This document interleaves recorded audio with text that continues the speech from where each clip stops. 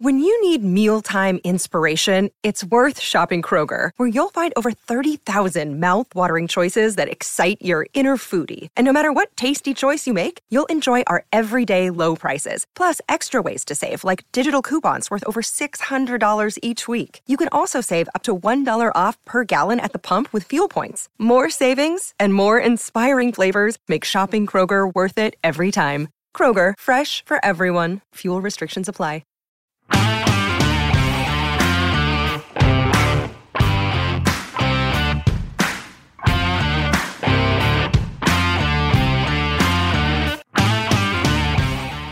The interval is almost over. The bets are placed for the second half, and the stadium doors are open again for the big return of the Premiership. It's Celtic who will get it all underway with a mouth-watering clash against Hibs on Monday, and Captain Callum McGregor says the place will be rocking. So, on today's Record Celtic podcast, we've got our own rock stars to discuss what lies ahead for Ange Postecoglou and his team for the rest of the season. Our front man, as usual, is the former Celtic striker Chris Sutton, who I believe, Chris, you set the trend for the Backstreet Boys with your clobber, as you said on a recent social media thing. Wow. Can't believe you've gone there. on lead guitar, we've got Record Sports' Daniel Caw. Daniel, how are you? I'm good, thanks. How's things? Yeah, okay, thanks. And carrying the kit in from the lorry, we've got Chief Roadie, Record Sports' Michael Gannon. How are you, Mick? Not bad, Swanee. Nice to see you, chaps. Nice to hear from you. Ready for the restart, everyone? Excited? Chris, can't wait to get going again. Yeah, I mean, more importantly, back on this pod. I mean, that's been the big excitement for me over the Christmas period. It's like Christmas Day again, back on the pod with you three, isn't it? What fun. Michael, can you contain your excitement at football's return or hearing Chris's voice again? A bit of both, Swanee. Yeah, definitely. I can't wait. I must admit, I find these winter breaks absolutely torturous. Missing the football, having to contend with watching the English game every night of the week. I must admit, it's not quite the same. I don't get my fix from Scottish football, so I'm glad it's back. Can't wait. Count to the minutes. Boxing Day hangover, Daniel. Nothing compared to a Sutton savaging. Are you looking forward to it? Oh, I can't wait. I was just thinking about the last time that I saw Chris. We were doing a bit of filming and I was really nervous and stuff, hoping it was all going to go well. And just before they said action, Chris leaned in and whispered to me, "What the hell's what are those trainers all about?" Fancy dressing up. And it put me at ease. So thanks for that, Chris. I think that's a cheeky wee topical return into clobber again, Chris. Like he's getting the doors. Yeah, listen, I got trapped into marriage 25 years ago. My wife buys all my clothes, so don't take it up with me. Although she distanced herself from my top, which I had on in New York. She claims she's never seen that top before. I'm not so sure. Chris, the season's ready to get going again, as we've discussed. We spoke a lot through the first part of the campaign, the first half of the campaign. I think everybody had different expectations of what may happen and where Celtic may be placed at this stage to go again. Where do you think they are, Chris? Are they in a better place than you expected them to be, getting ready to start the second half of the season? Yeah, I think anybody who said that Celtic weren't in a better place than we expected them to be at the start of the season. When you said every time I come on the pod, I say the same thing. Look what Ange Postecoglou took over. One trophy under his belt already, takes the pressure off in some respects. Still in a title race with Rangers to play 3 times, 6 points. Isn't that big a gap? I mean, it's a little bit of a margin. You'd have to make Rangers favourites, but with the signings which Celtic have made, then I think that they're in a pretty good place. Now, the question is are these signings going to fire? And if they do, then who knows? But, at this moment in time, going into the second half of the season, I think that virtually every Celtic fan would say, do you know what? As things were to where we are now and the team is building momentum, then I think that everybody feels that Celtic are in a pretty good place. We'll get to the signings in a second. Chris, Michael, same for you. Do you think they're in a better place than you thought? Well, they're certainly in a better place than they were for the start of the season back in August, when they were getting guys coming off planes and straight in the first team squad. I think they're in much better shape now. In terms of league position, I think they've been quite fortunate that Rangers hadn't quite been firing in the first half of the season, so it's kept it alive at this stage. And it's 6 points, like Chris said, is a big cushion, and there's not much margin of error. But they're going into this second half of the season in decent shape. The break's been good for them. You sound quite negative, Mick, don't you? You know, it sounds like glass half empty there. Well, it's January. The glass is empty. No. I think in a positive sense that it's certainly the break came at a good time for them, didn't it? I mean, I think they've got players like Kyogo, Jota, James Forrest, Christopher Julian as well coming back, Greg Taylor, guys who are really struggling for fitness now should be kind of getting towards full fitness again, so they're in much better shape than they would have been towards the end of the winter period. So yeah, they're in good shape, but it's all about hitting the ground running. There's no real margin of error now, so they need to land with a bang and hope these new guys come in and make an impact. So Mick, so when you stripped it back, to the start of the season until now, bearing in mind what Celtic were going through, the transition, change of manager, the transfers at the start of the season, what did you expect the position to be in terms of points gap going into the second half of the season? 25 points last season. Well, that's the thing. You have to compare it to the rivals as well. I mean, if Rangers had the same form as last season, the league would be over by now. I mean, Celtic have already dropped quite a few points. They're kind of where they are. If my auntie was my uncle. Yeah, that's true. Don't go there. Don't go there. In terms of points, they're kind of where they are this time last year. But because it's not been quite the same relentless kind of form across the city, they're still on the hunt, which is giving them a bit of time. Listen, it's a bumpy start, but I think you look at the form since kind of October, it's been really impressive. I think they've had one defeat in about 19 games. The dropping points at St Mirren was a damaging one before the break. There's no doubt that was damaging. That was a game that, especially against a St Mirren team that was a scratch team, basically. I mean, coupled together with kids. They should have got the 3 points that night. That was a damaging result that night. But in general, the form has been pretty good since October, so it does augur well. They have got some momentum. So they're in better shape than they were in August. In August, we didn't know what to expect from Celtic. They had a few really rocky results. It could have gone either way. I think Aberdeen game Pittodrie, at that point, it was looking a real bumpy ride. But they seem to have kind of stabilised and they've got some momentum. So they're in decent shape. But it's like I say, there's not a great margin of error for the second half of this season. That's nearly positive. Well, I'm a positive guy, Chris. And you don't. I mean, are you not counting the cup as a success? I mean, do you not count cups? I mean, where are you on that? No, very much so. Very much so. I mean, it's getting that first trophy was a big step for the manager and the new squad. Listen, you know yourself, getting that first trophy is a huge psychological boost for a club, isn't it? So no, that is a positive. It gives the manager a bit of breathing room as well. I think the signs are all there that it's very positive. The fans are all on board. The signings have been good in the most part so far, and there's new guys arrived that people are kind of excited to see. So no, I think it is positive, Chris. But it's game on from now. Now it's what happens in the next few months that matters. Daniel, Michael has spoken about the new Japanese lads that have arrived. It's exciting. Ryo Hatate, Dyson Maeda, and Yosuke Ideguchi. Can you give us a flavour on what you think these guys may bring to the squad? Well, I mean, even going back to what the guys were saying there, it's even just in terms of numbers. Like the games before the winter break, you were almost watching them from behind the couch, worrying about anyone getting injured. You know, Kyogo, every time he stepped in the pitch, you were wanting to just, wrap him up in cotton wool. So from a numbers point of view, it's great to have them in. Obviously, it won't shock you guys to know I haven't watched much of the J League, but the one guy... Disappointing, Daniel. Unprofessional. Unprofessional. You're on the pod for the first time. Do your research. Come on. But the one that does excite me is Maeda. From the little clips that I've seen, he looks absolutely rapid. He just looks like he's kind of fit into the Postecoglou archetypal player of just never stops running, kind of hunts down defenders, and he looks like he can finish as well. I mean, obviously top scorer in the J League for the season that's just ended there, so I'm really excited to see how he gets on. And Hatate as well, from what I've read, he can play in 5-6 different positions, so it's definitely going to be interesting to see how they get on. Not excited about Ideguchi, Daniel? Of course, Chris. He'll be.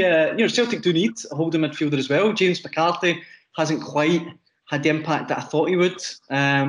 So of course they need numbers in there as well. But Nir Bitton has been a revelation this season, I think. So it's not quite the priority. I think more up front with someone like Maida. But of course, Chris, all three of them. I'm sure they'll do well. Razor sharp, pacey, speedy striker in Maida. Brings us back to the Chris Sutton days. Sorry, what do you make of him? Sorry. Why don't you go off? Beep. So, well, I'm like Daniel. I've not seen too much of the J League. So, but no. I mean, what is pretty amazing and very good for Celtic is that Ange Postecoglou, when he came in, clearly wasn't first choice. I think there was the debate. Was he second choice? He came in, and said, well, it didn't matter. Whatever choice he was. But had Eddie Howe got the job, Celtic, wouldn't have signed Kyogo. They wouldn't have signed Maida, Ideguchi and Hatate. And the beauty of these signings are that Ange Postecoglou, will know these players inside out and will see them fitting into his side. So I think that's a win-win for Celtic in terms of the cost of these players and talk of, is it Maida 1.3, 1.6 million at the end of his loan if everything goes to plan, something like that. That is unbelievable. Or that look, I mean, we don't know how he's going to do, but on the face of things, the fact that he's top scorer in the J League, and the clips I've seen on him, it looks like things might come off if he gets the service. He can finish. He is quick, and he looks to be an assured player. And you think, well, Postecoglou wouldn't have signed these players if he thinks that they're a massive risk. I mean, these three names have been doing the rounds now for a couple of months. It was no surprise to see them coming in. Celtic got the business done early, but on the face of things, I think that these signings look extremely positive in terms of the way Celtic have played this season. They're aggressive. They are a front foot team. At St Johnstone, they went to three at the back, and the prospect then of Kyogo and Maida up front, would frighten the life out of a lot of sides in the Scottish League. I'm absolutely sure about that. They have a lot of pace. Mick mentioned about Christopher Julian coming back. It'll be interesting to see how long he takes to come back, and when Ange Postecoglou is prepared to chuck him in, because I do think the one good point Mick has made today on the pod, and it is only 1 point, is the fact that Celtic can't make mistakes at the second half of the season. They can't afford to have time for players to bed in and make mistakes, which they made at the start of the season. There's a title race on, and Celtic need to be ruthless, and that starts with Hibs on Monday. The good thing is about the transfer fees, Chris, and you discussed the potential of maybe 1.3 million for Maida. If we go on recent business deals with Patrick Klimala, for example, if Dyson Maida doesn't do well, New York Red Bulls will give Celtic 16 million quid in 18 months' time, so that's a bonus. Michael, the business was done quickly for the Japanese boys. Is that an encouraging sign for supporters? Is that not always been the case? I was going to say, it's certainly a very un-Celtic way to do business. Usually it's the burning the midnight oil on deadline day, which we've experienced a few times, so haven't we? Yes. So yeah, it's very encouraging. I think it had to happen. I think the manager has been expressing this for months, that he needs it done quick. He can't be mucking about through January up to the deadline window closing. He wants them in, get them in. They've had a few training sessions now as well. I think at the start of the season, he admits himself, they were flying by the seat of their pants, weren't they? I think Kyogo came off a plane and went straight into the squad at Tynecastle. Rabbit caught in headlight stuff. So getting the guys in early, let them get a feel for the place, a few training sessions. I think it's really, really important. I think there's still business to be done, right enough. I still think that was going to be the next question, Michael. What do you think? What do you think is still needed? I still think they're a bit light in the middle of the park. I think I know Hatate can play in that role, and Ideguchi. I think the guys might be more kind of squad men in the first instances. I think perhaps, we don't know, have to wait and see. I know there was a lot of talk about Riley McCree, that kind of attacking role, because obviously with David Turnbull's injury, That's another man light in there. So I think. What do you make of the fact, Mick, that McCree's thinking of signing from Middlesbrough ahead of Celtic? Do you question his ambition if that's the case? Well, listen, there's a lot of moving parts, Chris, and it's a story that's been changing a few times this week. So until he's got the scarf above the head, we don't really know what the thinking is. But listen, money talks, and I don't think it's a case of Celtic not being able to afford the kid. I think it's a case of valuation. At some point, does the valuation go above what one club thinks he's worth? And are Celtic going to go and spend, starting to look towards £5.5 million for this guy? And listen, it might even come down to asking the manager, because they've really backed Ange Postecoglou. You can't say he's not in back. So you might say, is this kid worth this? This is your budget. Is he worth this? You might think, well, he's a good prospect, but I don't think he's worth that. I don't know. What if he thinks he's going to be the difference between Celtic winning the league and not? Well, is he going to be the difference between that? I would doubt it. There's no evidence to suggest that's the case. He looks, in what we hear, is a tidy little player. But is he an absolute game changer at this stage? I'm not sure. All I'm saying is that if Postecoglou turns around and says, look, listen, we might have to pay a little bit over the odds, but I need him in now, what happens then?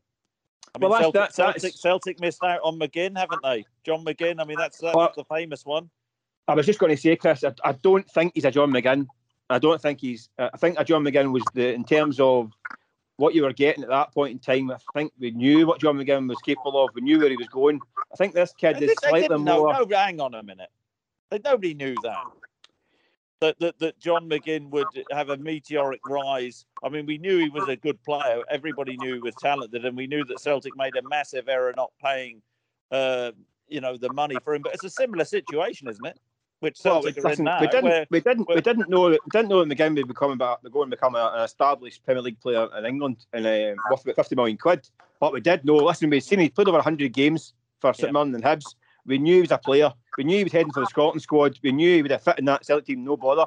So that was not a gamble of a signing for the money it was going to cost.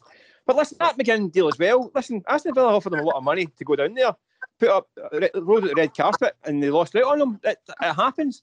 It's again, if you're offering bigger contracts down south, players are going to take the money. It's up to the Celtic want to, or can they go and spend that kind of money on players who they're maybe not sure about in terms of where their progression is going to go. But how do you know Ange Postecoglou is not sure about him? Well, that's what we don't know. He's been backed before, Chris. He has been backed in the market so far. So I'd imagine there's not a bottomless pit of money. So at some point you have to weigh up. Is it worth that kind of money? Well, is he going to be the difference? It'll be interesting how this pans out. At the time we're recording this pod, something may happen in the hours after it. But, I think it's an interesting conversation to have, with regards to whatever way we want to look at it. Celtic made, botched up the McGinn situation. But if this McGree is the player that Ange Postecoglou thinks is going to be the important one, which can see Celtic overtake Rangers this season, then surely they have to find a way of getting this deal over the line. I take that point, Chris, but I don't think Postecoglou can say he's not been backed. I don't think he's been given a decent wedge of cash, particularly in the circumstances of the last 18 months, 2 years, pandemics and all that stuff, and the financial side taking a hit. I think he has been backed. These three signings that he's made in January could total up to about £6 million as well. You look at $4 million for Carl Starfelt, $4.5 for Kyogo. Yeah, how much is Kyogo worth now? How much, if they get the Jota deal done, how much will he be worth? I think that in terms of his record, which is a good reason to back the manager, in terms of the players who he's brought in, when you go back to the sort of Lee Congerton role and how many disastrous signings Celtic have made. Yeah, you can say, well, Celtic started off a low point because they were that bad last season, and players coming in sort of had to be better than last season. But in terms of financial value to the club and the deals for these, three new Japanese boys coming in, and the the possibility of 1.3, 1.6 million, whatever it is. On the face of it, that looks like it could be staggering value, doesn't it? So it suits the team on the pitch, but it also suits Celtic's model and financially, doesn't it? The club financially. Yeah, but then if it's a £2 million signing for a backup for David Turnbull, then fair enough. But if it's rising to £4 or £5 million, at some point you think, well, is it worth that? I mean, it's all right for Middlesbrough to think that. I think it's going to be a main man. Is he going to be the main man at Celtic for that kind of money? I don't know. Is he going to oust Tom Rogic or David Turnbull when he's fit? I don't know. But the point is having strength in depth, isn't it? And I think Daniel made the point about Celtic being really, really stretched, and in December watching Celtic behind the couch, and I agree with all those points. That Celtic were hanging on in there. They showed a lot of traits. They dropped the points at St Mirren, which could end up being, bad points. Well, they are bad points, which Celtic have dropped. But they've shown a lot of good sort of characteristics by hanging on in the title race. But the fact of the matter is the squad needs strengthening. Turnbull's out, long term. So that midfield area, Celtic have done pretty well, I think, overall, to get to this stage where they're still in the race. And now the reinforcements come in, which we all know they needed. Daniel, would just listening to the two lads there, and obviously if the interest was there in Riley McGree, it would suggest that the manager would like to get another one into that position. Given his workings in the market so far, and clearly the eye he's got for the global market, would you be fairly confident that he'll have another one next in the queue to come in? And if so, to go back to the question we asked Michael to start with, what do you expect to come in before the end of January? Oh, I think definitely another attacking midfielder, and the way that Postecoglou's kind of went about his business since he's came to Glasgow, you kind of get the feeling that he could turn around and put Hoopie the Hound in at left back, and most of the Celtic fans would say, do you know what, I'm going to trust him. Do you know what I mean? It feels like almost every signing he's made has been a hit. So I think you have to trust the manager. You have to kind of back him. The other one that I was going to jump in and say there was just that obviously Jota and Carter Vickers has to be, I would imagine, pretty high in his priorities as well, because obviously Celtic have them for the rest of the season. But if you get them permanently, you're then kind of laying the foundations down for obviously next season and beyond. So I just kind of wonder where that'll fit in, how that'll work with budgets, because I think that will be important to Postecoglou.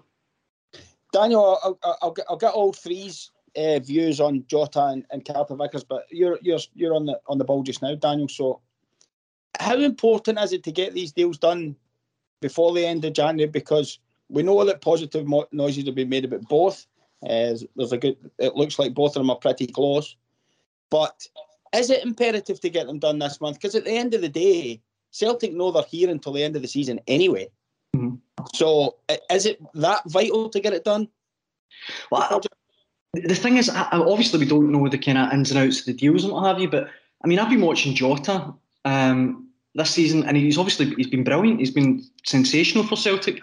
And you kind of look at Benfica, his parent club, they're having a bit of a ropey season. They're third in the Portuguese league.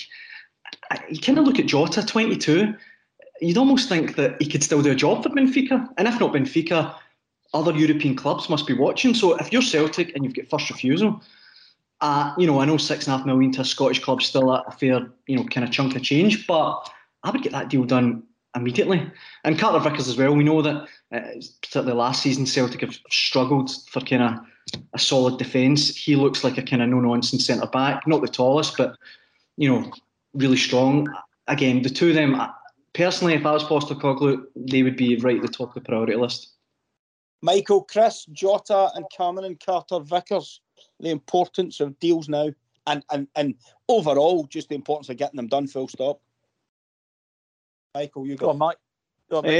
Yeah, very much so. I think getting done sharpish is imperative, purely because their value and their stock is rising by the week at Celtic. Carter Vickers had a slightly dodgy start, but he found his feet and he's looked a real rock at the back. Jota looks like the kind of player that Celtic really need, that kind of game changer. He's been sensational. It's a real shame he got injured before the break there. He's a huge player for Celtic. I think they need to do the business sharpish, because these boys are going to be in demand. And it's all right having breakout clauses and all that stuff, but when the value rockets, that doesn't matter. So yeah, get them tied down sharpish before someone else does. I think that's the key to it. Because again, though, you're talking about what, £12-13 million, a big chunk of next year's budget as well. But these guys are so important that I think it won't matter. I think they need to get the business done if they can do it in pronto. Russ? Is it Swanee? Is it not about sending a message as well to the support in backing the manager and saying, we want to get back to being a stable club. Our team is building momentum on the pitch. I think that's been clear to see all season. So by signing Carter Vickers, and I think he's been excellent this season. Mick might be fair in terms of a little bit of a slow start. He made mistakes. Jota, we know the talent that he has. What message would it send if Celtic don't tie these players down? I think it's an important message, Chris, because last season a lot of the supporters were very unhappy about the fact there was so many loan players in the team. They like absolutely like that, but they couldn't see a definitive long-term plan because everyone was going, well, El Younes is going to leave at the end of the season. What's going to happen then? So that gives clarity. So that would be my absolutely. And you know what? Of course, the league is everything. But Celtic have to look beyond whether they win the league this season, don't they? In terms of the team which Ange Postecoglou is building, again going back to what he inherited, what he came into, and where Celtic are now. Celtic have an identity. His signings have been pretty good. Now, with the Van Bronckhorst impact which he's made across the road at Ibrox, you have to say it's going to be a tight title race. But Celtic can't think that is the be-all and end-all. I think that there's a trust element now to Ange Postecoglou. He has that important first cup under his belt, and if Celtic do end up, losing the league, which is a possibility, then they will still have a strong foundation in place for the start of next season. And I think that is really, really important. And this will be a team which we can judge more fairly in terms of the manager, because it will be his team next season, which the signings he's made. This season he's been, he's been struggling to get teams out in the early part of the season. It's not been his team. He's inherited a lot of players who underperformed last season. And at this moment in time, all things being equal, he's done a pretty sound job. Is it also a fair comment, Chris, to suggest that it gets Celtic back to their template and back to their model? Because for the last 4 or 5 years, the squad value has always been very high. You've gone through the squad and it's, well, they could get 20 million for Odsonne Edouard, and they could get X for Chris Iron, and they could get this for Tierney, and they could get this for... But you were sitting in September, October, and the value of the squad wasn't that high because the saleable assets had been sold, other than Callum McGregor, really. And Celtic aren't going to take any money for Callum McGregor. Callum McGregor's likely to be there for life, judging, listening to the way he speaks. The value had gone down, so that would be a way of... You get Kyogo has come in and is now doing well. His value's up. But as you've said, what will Jota be worth if they get him done? In a couple, you're starting to add value to the club again and bringing the value of the squad up again. Is that important? Yeah, I think it is. And, it just shows, I think, we've done columns for years now. Every year we bang out a column on the importance of recruitment. And, it's a massive part of any football club. And we know that the market that Scottish clubs are in, and Celtic and Rangers are in a gambler's market. They can't sign complete players, which clubs, the wealthy clubs down south, can do. So they have to sign development players as such. But the fact that Postecoglou, everybody's, really excited about the signing of Kyogo. He has been a revelation. And the fact that Postecoglou has gone back into the Japanese well and brought three players in who he would know their characteristics and the way that they play. I think everybody's really excited about that. He hasn't got many wrong. And when you think the Carter Vickers one, it seemed to be a punt. That was a last gasp signing from Celtic, but it's worked out well, and he's proved himself on the pitch. And and that's the way that. That's the way that, whether we like it or not, that players' values increase. In terms of you do well on the pitch, your value increases. With Odsonne Edouard, who's doing very well in the Premier League down south, you have to say that his last season at Celtic was thoroughly, thoroughly disappointing, hence why his value dropped. But, a season before that, he was looking an absolute world beater. So, the importance of consistency and performing well on the pitch can't be underestimated in terms of value of the squad. Daniel, just a quick one, if I can ask you about one of the sad parts of the break has been the confirmation of the news that David Turnbull will be out for a couple of months. Big blow for the lad and a big blow for the team, isn't it? No, absolutely. Just as it kind of looked like he was growing in importance to Ange Postecoglou's team. I know he can be a bit frustrating at times, David Turnbull, can't he? He likes to kind of shoot from anywhere, and it reminds me a little bit of Ryan Christie. Do you know what I mean? That Ryan Christie would love a shot. But the end product was there, Daniel. Aye, that's what I was going to say. And the assists are there. Aye, absolutely. I think he's got the makings of being a brilliant Celtic player, hopefully for the best part of the next decade. I know obviously money talks down south. He's been linked with a couple of moves. But I think he's such a talented player. And it's a shame because it looked like he was just kind of getting going under Ange. Michael, massive return against Hibs on Monday, as we've discussed, but there's many big games coming thick and fast after. The programme is utterly relentless with Europe as well. 2 April's games against Hearts and Rangers right at the start after the Hibs game as well. It's going to Will be that be on? Big Will that period. Rangers game be on? Well, we'll get to that, Chris. Don't forget Alloa. Don't forget Alloa. Is Alloa in the cup as well? I didn't forget Alloa. It's important for Celtic to make a fast start, isn't it? It is, absolutely. Absolutely. As I mentioned before, there's no margin of error. The games are coming thick and fast, but that can work both ways. That can build momentum very quickly. So a good start can really get them up and running and carry them forward. Listen, the big derby, that's the one we're all looking at. That's going to be absolutely crucial. Whether or not it happens or not, the thing is, Michael, it's only crucial if Celtic take maximum points at Tynecastle and take the 3 points off Hibs, because if they go in against Rangers 10 points behind, it doesn't matter. No, that's true. They can't look too far ahead, that's for sure, because they've got big games before then. You just did. I know, but we can't help it. This is Glasgow, Connie. This is Glasgow. The big showdown in the horizon. But that is the one. If they can get into that game unbeaten and take points in that game, then we really are in for a thrilling kind of end of the season. But they have to. They just. I mean, it's interesting. The new signings are going to be really intriguing. How they settle. How are they going to play? I mean, Chris, how do you think Maeda and Kyogo is going to work up top? I mean, you get Jota coming back, Abada there, James Forrest coming back. What is he going to stick with the front three? Is he going to go 2 up top? I don't know how he's going to quite play it. Who gets put out to the side? Or I don't know what is. It's going to be interesting to see how these two work together, because it might need a wee tweak formation. I don't know. Yeah. Well, firstly, that was good that Swanee, made the point that there are, other teams in Scotland other than Celtic and Rangers. I mentioned Alloa.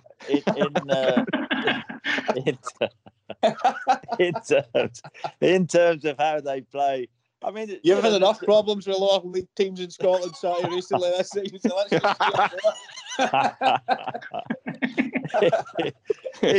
in terms of the way they played, he played a different formation against St Johnstone. The importance is, and going back to what Daniel said, is the Celtic squad was so thin on the ground, and now that he has numbers at his disposal, hopefully the quality as well. And so he'll have options, competition for places. Giakoumakis should be coming back as well, and he'll offer that sort of physicality as a different type of centre forward, and maybe he'll have a part to play in the second part of the season. But the importance is, and this is where Celtic were behind Rangers, in the fact that I think Rangers' squad strength was stronger. Now Celtic are closing the gap with regards to that. There's been several occasions on this podcast when we have had reason to have a pop at authorities and decisions that haven't been made properly. So, Chris, there was a lot of furore in certain areas when the decision was made to bring the winter break forward a week in the hope that the supporters could return when the games returned in the top flight. Are they due a pat on the back for once? Yeah, I think so. I know that that most of the clubs, there are only a couple of clubs who didn't want to do that, and let's get it right. I think we all understand self-interest, but I think it was was the right decision to bring the break forward. And should we be giving Neil Doncaster a bit of praise? I know you boys love to give him a kicking at times, but should we not be saying well done, Neil? Neil's just the club's Chris. That's what he tells us. It's looking the right decision, right enough, isn't it? It does look the right decision now. Should we be giving Neil Doncaster a bit of credit, Mick? Oh, okay, let's give him a bit of credit for pulling the clubs together for once to agree on something. Usually can't agree on the colour of the curtains at Hampden. So I suppose, yeah, it's an unenviable task he's got, Neil. Does anybody have curtains these days? I'm not even sure. Well, blinds, aren't they? We'll get a few. Mick, just to jump in there, honestly, see the stick that these guys have given you. See if you want me to have a word with Chris off air, I'll do it. Just let me know. You're a brave man. You're a brave man. I'm just glad we're remote. We're not in the same room. I couldn't take the elbows in this place. But no, it's fair play. We'd rather have fans in the grounds. Listen, I would listen. The Scottish football is handcuffed to the government's rules, and I can't understand why they done it in the first place. To be honest, it was ridiculous. This 500 fan cap put on immediately. It was absolutely bonkers. Rugby would be all right, Mick, wouldn't it? Well, exactly. The rugger champs would be okay for the Six Nations. Yeah, exactly. Yeah. But you look at England. England have carried on, and it's with full houses, and it's the same, and it's absolutely no difference whatsoever in terms of numbers of COVID and all this carry on. So it was a completely stupid idea that was applied in the first place. So I'm glad that they've seen a bit of sense and they've reverted back to normality. The only problem I think they've got in the current situation is keeping out the squads and keeping the squads intact. That's the problem. And I think they see in England where the games getting postponed and it's a bit chaotic. That's more a problem. I don't think the fans in the stadium are a problem. So I'm glad that they're back because, listen, we've been at these games for a year and a half. The closed door games are absolutely miserable. So we want full houses. So it's proved a good decision. Chris, just in answer to your question, just to clear it up, I have blinds in H wing and J wing. I have curtains in A wing and B wing and clear windows and the patio doors at the back. No, Norfolk's a bit back in time, Swanee, so we still have curtains. You still get shutters, Chris? No. I haven't got shutters, Mick. No. I went to state school. Daniel, the fixture list is going to be tight now, but obviously there is discussions already and talk in the air about Chris mentioned it briefly there, and we'll get the views of all three of you guys on this.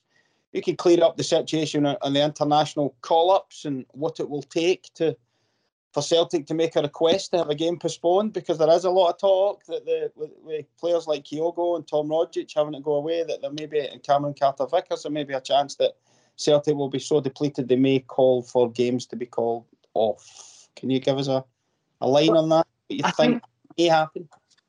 I think I'm right in saying the rule is if you've got 3 players or more called up for competitive fixtures, international fixtures, you can apply for a postponement. Now, it was on this podcast, in fact, I think last week, I said to a couple of the guys that, and I took stick for it, if I was Ange Postecoglou, I would make the most of that. Look, no one wants to see games postponed. I'm looking forward to this game as much as anyone else. But if you're Ange and your whole season kind of hinges on this game, winning or losing it, and you might have, as you say, Kyogo, Rogic, Hatate, Ideguchi, Maeda, I would utilise every option available to me to make sure I win that game. And if the option's there to potentially postpone it so you have all your best players available, I would definitely look at that. Michael, it's not Celtic's fault the fixture list is cluttered. They've got to look after themselves. No, it's the kind of danger of recruiting players from other parts of the world that their calendars aren't quite matched up to the European one, so it does make it kind of tricky. But I mean, you think Kyogo is a definite for the Japan squad. You think Hatate, touch and go, maybe. I don't think Ideguchi would called up. Rogic, so it's going to be kind of borderline. Carter-Vickers again, question mark, maybe he's in the frame. I think if they don't have those players available, then you think, yeah, use the rules to your advantage. I think Rangers did it a few years ago against Forfar. I think they called a game off. I think Alan McCoy called a game against Forfar. It wouldn't just be one game, would it? That's the thing. If you're looking at calling off maybe 2 or 3. Well, I think it's you're looking. Yeah, Dundee United at home, Rangers at home, and Motherwell away. I think it's not just one game in isolation. So. Yeah, but if you're losing 4 players for those 3 games, and it's not just 4 players, 4 key players, especially if it's Rogic and Kyogo, then yeah, I think you have to use the rules to the advantage. But then it's a double-edged sword, because then your fixture list is a bit chaotic, and who knows where they sort it in. Because I think now there's no kind of gaps in the fixture list to fit these games in.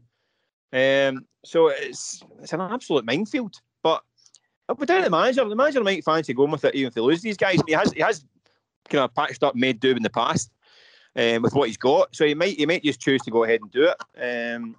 But I say it might well be that he negotiates with the countries as well, that some of them maybe sit it out. Maybe the Japanese boys. I know there's talk about only playing the home base players in these games. But that's been kind of chopping and changing on a weekly basis. That would be a big help for him. But I think that was just going to be the original friendly match, wasn't it, Michael? Yeah. And then the World Cup qualifiers, it was going to be everyone. Yeah, it's a tricky one. If he's losing these players, I would be inclined to call it off. But you can't keep postponing this game. You can't keep delaying it. At some point, you're going to need to play it. Chris? Yeah, well, I mean, do Celtic want to win the league or not? And if they want to win the league, then they stand a far better chance of doing that with their best players inside. And, you mentioned 3 big games. Celtic can't afford to drop points. So, Celtic are quite within their rights to call the game off. And I think Mick made a pertinent point is Rangers fans might complain about that, but I think they called games off when they were in Division 3, didn't they, against Cowdenbeath and Forfar or whoever else. And Ali McCoy was manager, so there can't be complaints on the other side. They have to do what's right for them. Chris, was it Division 3? I think it was. Yeah, back in the old I mean that is whatever way you look at it, that's going somewhere, isn't it? Back in those weird and wacky days. Showing full respect to all levels of opposition, Chris. No, just stating an obvious point. That's fine. You don't agree? Yeah, I agree. I'll just agree with you so we can move topic. What are you looking forward to seeing most in the second part of the season, Chris? Let's wrap this up. Mick Gannon in the flesh. It's been a while, Chris. There's a lot of flesh. There's a lot of flesh just now after Christmas. No, I'm honestly, I'm looking forward to. You didn't have to say it honestly at the start of that. We kind of hoped you were kidding. We can edit that bit out. No, I'm looking forward to one hell of a title race. I really admire the work that Van Bronckhorst has done at Rangers since he's gone in. He just seems to go about his business, and they seem to have gone up a level. Now it's with Celtic's new signings coming in. Can they hit the ground running? Can they push Rangers 3 more games against Rangers this season and hang on in there? I didn't see a title race at the start of the season because of how far Rangers are ahead, and it still may pan out that Rangers will kick on and win the league pretty comfortably. But I just sense that Celtic have the right manager in place. They've gained momentum throughout the season, and if they keep key players fit and these signings come off, then I think it's going to be one hell of a race, which is great for Scottish football. Michael? Yeah, I want to see. I'm hoping for a thrilling title race, lots of fallouts and fighting and drama. And the usual kind of box office stuff. I think it's going to be from the podcast. Apart from our weekly hour, yeah, I hope it's going to be fun and games all the way. I think I can't agree with Chris. Lots of fighting. Oh, I love a bust up in Scottish football. Love it, absolutely love it. I think as Chris says, it might be this year. Celtic might not quite have enough to get over the line this year. But again, I think you've got to give the manager a bit of kind of leeway this year because he's building something. If he can produce a title race that goes to the wire, we'll all be sitting back and lapping it up. So yeah, that's what I'm looking for. Daniel, I think Michael meant fighting in the verbal sense and not back to the dark days. I'd love to say that was true. That we're seeing in Melbourne at the moment. what are you looking forward to seeing in the second part of the season? Well, obviously, just to echo what the guys said, I'm really looking forward to seeing how this Celtic team progresses under Postecoglou, but also, and words that I never thought I'd be saying at the start of the season, I'm actually looking forward to the next round of the Europa Conference League and the tie against Bodo Glimt, because I think that is the making... How disrespectful. I think quite. That's the makings of a goal fest. I think that's going to be a great tie. Obviously, we know they hammered Roma 6-1, didn't they, early in the competition? So it's going to be fascinating. It definitely won't be boring. And I think there'll definitely be plenty of goals. And if Celtic, even, I know it is the third tier of European football, if Celtic can get to the last stages of that, the fans won't care. They'll be absolutely loving it. Daniel, I'm not looking forward to interest in the Conference League. What do you think Celtic are going to achieve between now and May? Final question for the three. What's realistic? What can a Celtic fans hope for? More silverware? I think so. I mean, obviously, we've got the Scottish Cup as well. I do agree with the guys in the sense that I think the league is going to be... I think it will be a big ask. A 6-point gap at this stage. And to be perfectly frank, I think Rangers have got a bit lucky. I think they've almost upgraded Steven Gerrard, with a more experienced, a more kind of nuanced coach. So I think it's going to be really tough. Yeah, I wouldn't say that they've got lucky with that. I mean, it looks on the face of it like good recruitment, doesn't it? Aye, that's true. That's true. I just mean in terms of they weren't anticipating Gerrard leaving. Him leaving to go to Aston Villa and then managing to kind of. I do think he has an upgrade, Van Bronckhorst. I really do. But anyway, I think it will be a big ask, the league this season. You get the Scottish Cup, and I think just watching this team progress generally, the way they play is brilliant. It's great to watch. So plenty still to play for. Talking of upgrades, Daniel to Michael, you've got the final say. Daniel was talking about looking forward to Bodo. I'm not sure I'm looking forward to the Arctic Circle and £13 a pint, especially when Chris is dodging rounds as usual. But in terms of expectation, I think a title race, and I think the Scottish Cup could be a good target as well. So I can see Celtic winning the Scottish Cup and going close in the league. Will you be buying the drinks in Bodo, Chris? Yeah, well, I would have done, but I think I'm going to be in the studio that night, so that's very disappointing. Yeah, so I won't be there, but I hope you have a nice time, Mick. £13 a pint. You having the cheap lager, are you? Well, we'll do a Zoom call, Chris. you put a credit card over the Zoom. Just say Nick, Chris, that'd be great. Why use one word when 15 would do? The answer he meant, Michael, was no. No. Gentlemen, thank you very much for your time. Much appreciated. I think everybody's looking forward to the second half of the season, and we're all excited about what's to come. So thanks a lot, guys, for your time. Much appreciated. And thanks a lot to you all for listening. Good luck.